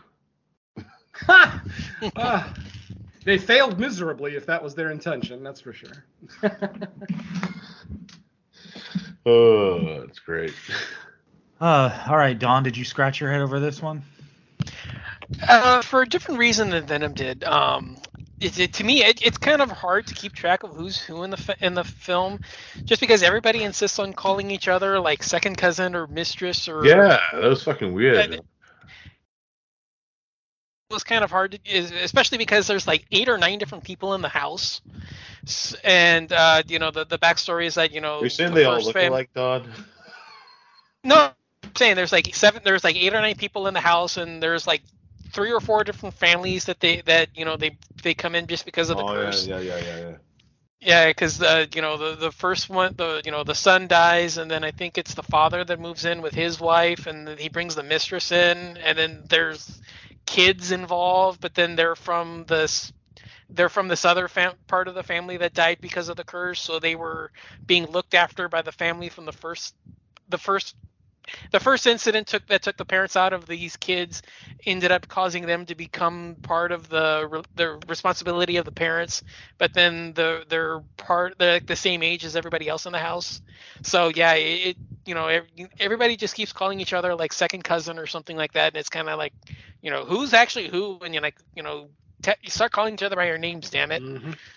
Yeah, that to me that's the more confusing part, rather than the supernatural shenanigans here, which I do admit that they are there, but it's just so hard to care because the supernatural shenanigans are so much fun. I mean, the goopy, tentacle creature raping women, that's just always fun. The haunted house shenanigans in the first half are, handled real well, like all the accidents that happen. It's like this one girl gets set on fire and nobody really thinks about, just dump water on her. I wanted to mention, but, the scene that really got me was, and, it's hard for me to, like, when the fucking thing just came out of the fucking little pond thing, I'm like, what the fuck? Yeah. But I mean, yeah, it's like, the one girl gets set on fire and everybody's like, oh, just dump water on her. No, like, they don't even think of like checking for wounds or whatever. Yeah. But yeah, there's a lot going on, and most of it's fun. Some of it's kind of head scratching, but yeah, this is one of my favorites from this guy. I mean, like Mike said, it's the same guy that did Boxer's Omen. He also did Bewitched and Bamboo House of Dolls, and I haven't seen Killer Snakes yet, but yeah, I'm definitely on board to check. Yeah, I'm definitely on board to see it just because I know that this guy's work is so much fun. But yeah, I mean, Corpse Mania is a great giallo, mixed in with just the right amount of necrophilia. I'm not joking. That's actually a subtitle film. Oh, I believe it. I'm just no. It's the right amount of necrophilia that I was laughing at. Like not too much, but not lacking in necrophilia either. Well, it's not necromantic. It's not necromantic amounts of necrophilia, right. But yeah, it's like it's like gross out forms, but it's like it's kinky. More like a Visitor Q necrophilia. Yeah, kind of. Exactly. Yeah, that's a. I didn't drink milk for a week. I drank nothing but milk for a week. That and Gozu. Oh my god. Sorry, tangent. No worries. But yeah, Curse of Evil is a lot of fun.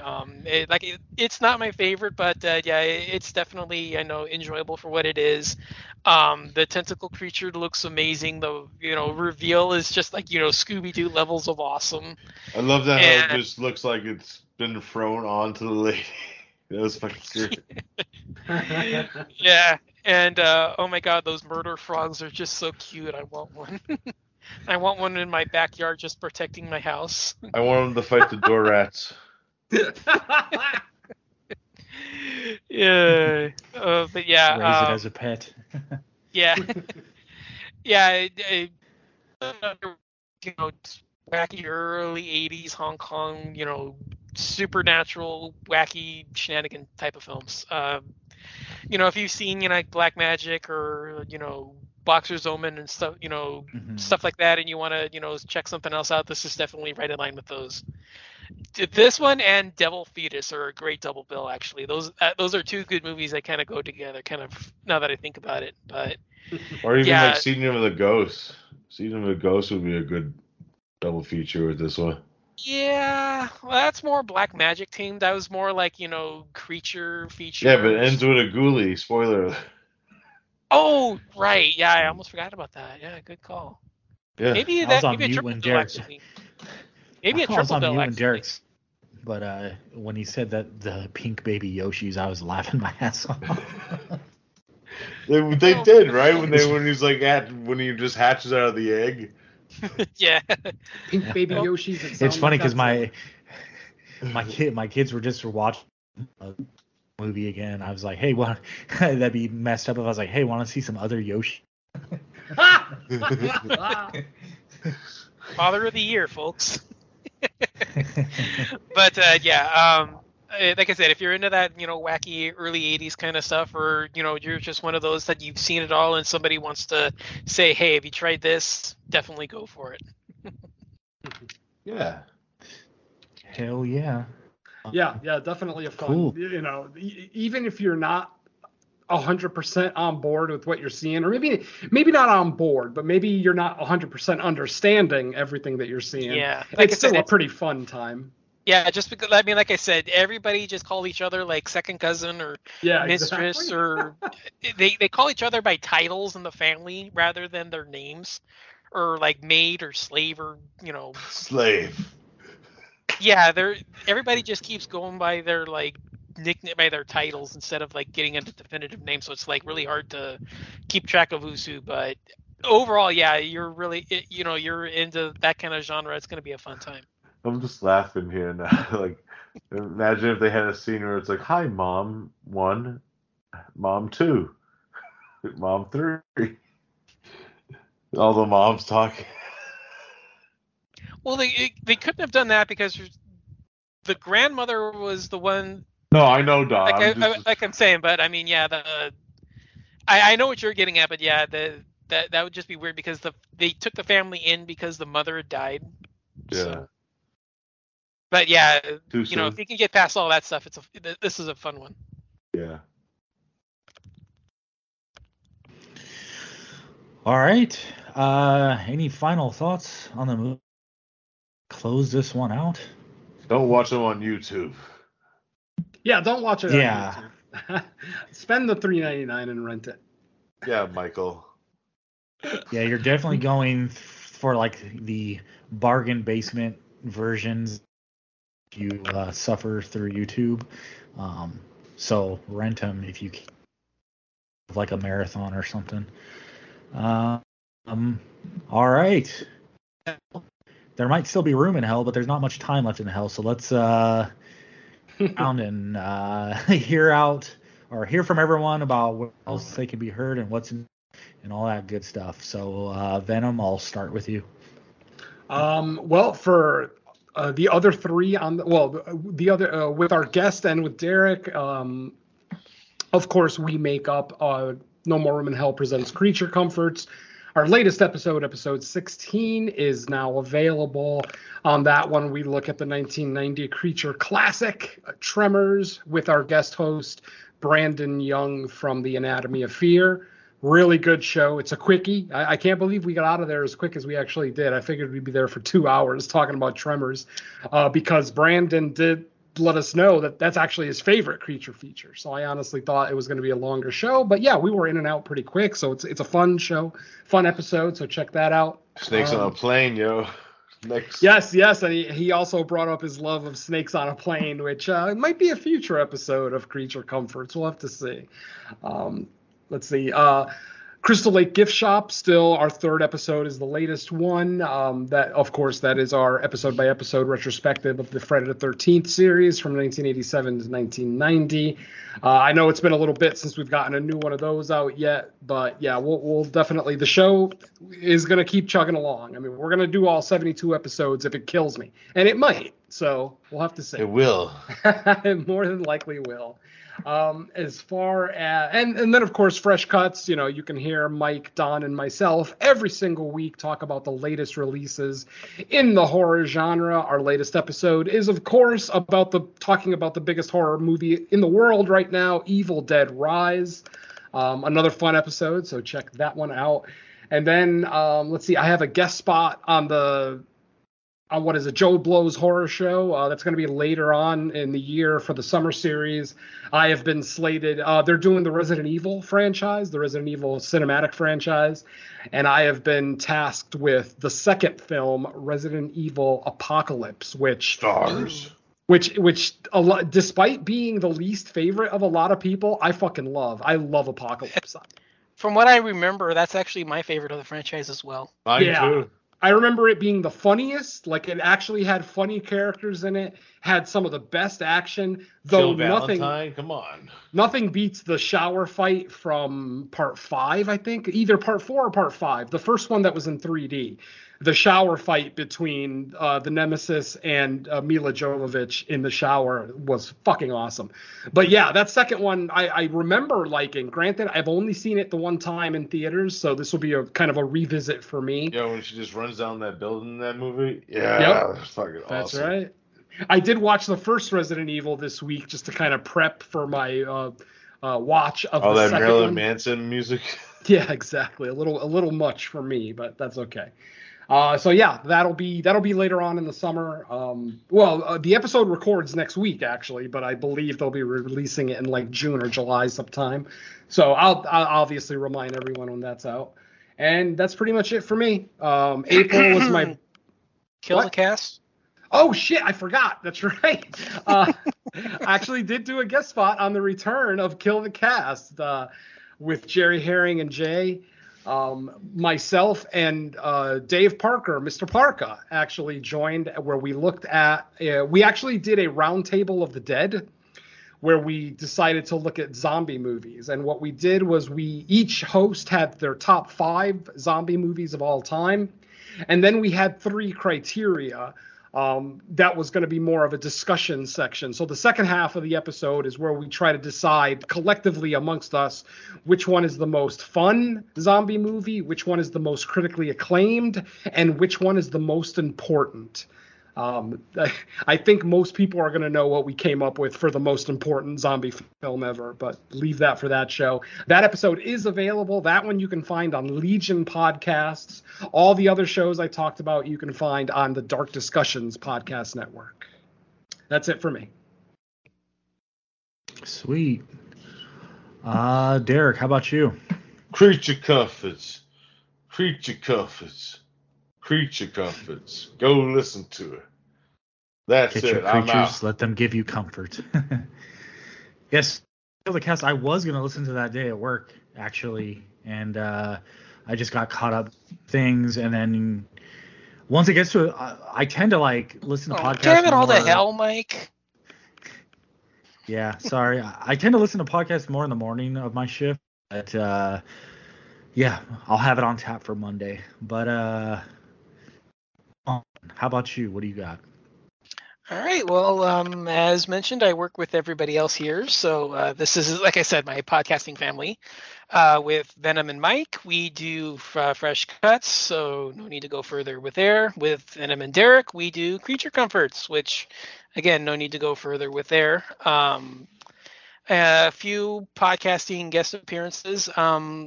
Like I said, I'm starting my prep work for the DVD Infatuation podcast, which I haven't had a firm recording date on, so I don't know when we're going to get together to do that. So I'm just basically starting just watching the 6 movies that I'm going to do for that, which the genesis of the show is just pick 6 movies and, we'll get together and talk about them. But I'm going to go through that and sort of do 6 movies that represent genres that I like. So, we'll get together and we'll discuss, 6 films I've never seen in genres I like. I'm also on that one hasn't recorded yet, but these next 2 have been recorded. I just don't know when they're going to be released. I recorded with a podcast called Stew World Order. We looked at the action movie Red 2. That one was... I like that. Yeah, I liked it. He didn't, but, we'll have to listen to the podcast to for that. And I also recorded with the Road to Nowhere podcast, and we did a triple bill of Lucio Fulci movies. So that one was another bit of fun. Both of those were reciprocated ones for podcasts that I did. Are they called The Road to Nowhere after the Ozzy Osbourne song? Maybe, because he spells it like nowhere, like your knowledge. Yeah. So, I get you, yeah. Yeah, so it's kind of, so it's, that's the, pun with the title. Both of those were reciprocated podcasts because I had the guests for those on my other show, which is called the Horror Countdown, which is basically a topic where a show where me and a guest pick a topic, pick a top 10 list, and discuss it. So every show is a new top 10 list with various topics and various, criteria. I'm on my second season now. We've done everything from top 10 Canadian films, top 10 ghost movies, to top 10 Dario Argento films, top 10 witches. Um, and my most recent episode is top 10 scariest masks, which was a lot of fun. So that will, you can find that pretty much everywhere. Was the Night of the Dribbler on there? No, I thought about it as a joke, but then when I realized that my guest was on the more mainstream side of stuff and wasn't really aware of like the obscure ones, I kind of changed it at the last second. Oh, I get you. Yeah, so I had like really wacky kind of offbeat mask, and he was doing like Jason and Leatherface and the guys from You're Next. So I was like, well, he's not really noticing like the main stuff. I'm kind of, I kind of had to like change my list at the last second. I kind of like, audibled that as one of I had to pull in one of my honorable mentions and make it seem like it was on my list. Because Gotcha. he wasn't really he was more of like a mainstream fan, so he wasn't really aware of like a lot of the underground stuff. So I kind of had to pull an audible at the last second to kind of give away a little spoiler behind so no mask from Gutterballs. Yeah, couldn't do that one either. Yeah, both of those would have been on my list if I would have been allowed to, give my true legitimate feelings. But yeah, I had to pull a couple at the last second and make them. I had to switch them for honorable mentions just because the guy wasn't really aware of like some of the obscure deep cuts I was picking. So I kind of had to like go through my list when he was doing his, and I had to like change it up at the last second and kind of like, oh crap, come on, what which one can work, which one can fit. Okay, I'll grab you and I'll say you're number 6 or whatever. So I kind of had to like restructure my list at the last second just because, like I said, he wasn't aware of like the obscure picks. But yeah, it was still pretty fun. You can check it out on most podcast catchers. It's under Horror Countdown. So if you've heard my other, hear me on the other shows, you know where to find it. So, Mike, have you ever seen Gutterballs? No, I haven't. I've heard people talk about it almost nonstop, though. I should see it. I know what my next picks are going to be now. Okay. You know what? For as much, I'm one of the biggest Friday the 13th fans that I know. I would never put Jason's mask on a top 10 best horror mask. It's just a fucking hockey mask, guys. It's iconic as fuck. If the list was most iconic masks in horror, then Jason's right up there, potentially at number 1. But if the list is best, nah, dude, it's just a hockey mask with an axe wound in it. I have Uber Jason. Uber Jason will work. Okay, I'll go with that because that's actually that his outfit's probably the best part of that movie. Oh yeah. Yeah, definitely on the iconic list, no doubt. It's best. I don't know. Maybe if you picked the best, like whatever you feel the best version of Jason's mask is, I can see. Yeah, I had Jason him on there. 7. I had 2. I had 7 and I had Uber Jason. 7's not bad. That's the broken one, right? Where you can see Yeah. part of his Right. jaw. Yeah, I like Yeah, that. that's my favorite look for Jason too. Actually, it's one of mine. Yeah, easily my favorite unmasking of the franchise. Yeah. Yeah, and I do like That's the. it's a little behind the scenes stuff on mine. So yeah, I had 7 as well, and I had Uber Jason. Nice. Yeah. Spoilers. All right. Yeah, and Venom covered everything pretty much that I get into. So if you need to hear it again, just rewind it, I guess. Yeah. I carry Mike on my back, so he's on every show I'm on. And then I just sit on Mike's back. Jesus, I can't carry both of you. Come on. Who's up next in our rotation? I think it's Venom. I believe it's Venom? me. Yeah. All right. Pick I know. Gutterballs. I was gonna say it's been a while since we recorded. Do you already have yours on tap, or are you still gonna think about it? I have one of mine picked. I need to pick the other. But I can give you a little hint. We're going to stay in Asia for the next episode. Oh, boy. I'll just leave it at that. Ooh, nice. Do, Okay. do, do, do. Do, do, do, do. All right. Well, Dawn, I know it's weird saying thanks for joining us because we're like me and Venom record with you every week, but technically this is the other show that you're not on all the time. So thanks for joining us in hell. Thanks for joining us, Don. Nah, I knew I was gonna get here in a one-way ticket eventually, and I'm glad I finally cashed in. There you go. Yeah, we're on the Thanksgiving. No, not the Thanksgiving. What am I saying? I was. No, I was on the Blood Rage. Thanksgiving Yeah, Blood Rage. Yeah, that's the movie. Yeah, Blood Rage. Yeah. I think I also did one other one, the Matai zombie one. Oh yeah, that's right. Oh, that's that was right. awesome. Yep. Yeah, because that was the Matai weekend. Where, Mondo Cannibal. Yeah, when Cinema Attack was still ongoing, we did Mondo Cannibal and the Jungle Holocaust one weekend, one day, and then the next weekend we came on and we did Island of the Living Dead and Zombies: The Beginning. So good. So yeah, that was a fun. That was a great weekend. That was really fun. Somebody actually asked me this week if I was sick of zombies, and I wanted to kick them in the throat. No, motherfucker, I'm not sick of zombies. That's stupid. Every subgenre of horror is gonna, have examples of quality and examples of garbage, ultimately. And just because there's a lot of shitty zombie movies doesn't mean I don't fucking love the exceptional ones. So yeah, zombie movies I still love. And a lot of the shitty ones are actually some of my favorites. And that's the thing, is that the shitty ones can still be incredibly entertaining, like very entertaining, funny. Zombie 3. I'm gonna check that out. I am. All right, cool. Well, thanks everyone for listening to another episode of No More Room in Hell. We'll be back ASAP with number 53 and Venom's picks. Maybe a guest, maybe not. We'll see how that ends up. But until then, let's say bye to our listeners. Bye. Later. Peace. Beware the pink Yoshis. Beware the pink Yoshis.